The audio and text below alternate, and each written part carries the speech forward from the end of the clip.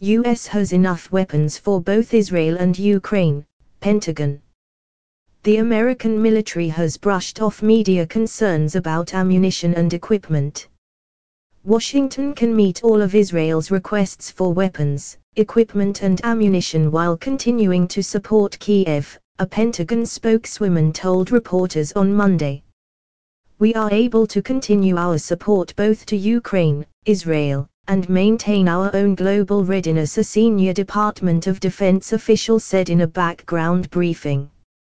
While we are providing and will continue to provide a significant amount of support to Ukraine, we are careful about ensuring we can also respond to other crises and contingencies, support other partners and maintain our own military readiness and our ability to support others, the official later added.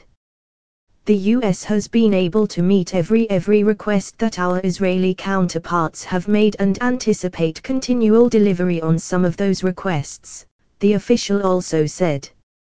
While declining to discuss specifics, the spokesperson said this did apply to Iron Dome systems and other air defenses. The Pentagon is working as fast as possible to expedite the delivery of critically needed ammunition and equipment, as well as contacting military contractors to expedite pending Israeli orders.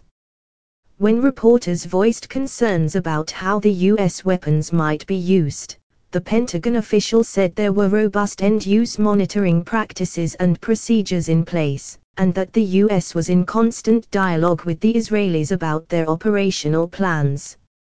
US cargo planes have already begun landing in Israel, even as the government announced a total siege of Gaza in reprisal for Hamas incursions that began on Saturday. The conflict, which began on Saturday, is the bloodiest that Israel has seen since 1973. The Pentagon has described the deployment of the USS Gerald R. Ford carrier strike group to the eastern Mediterranean as an unequivocal demonstration indeed and not only in words of US support for Israel's defense.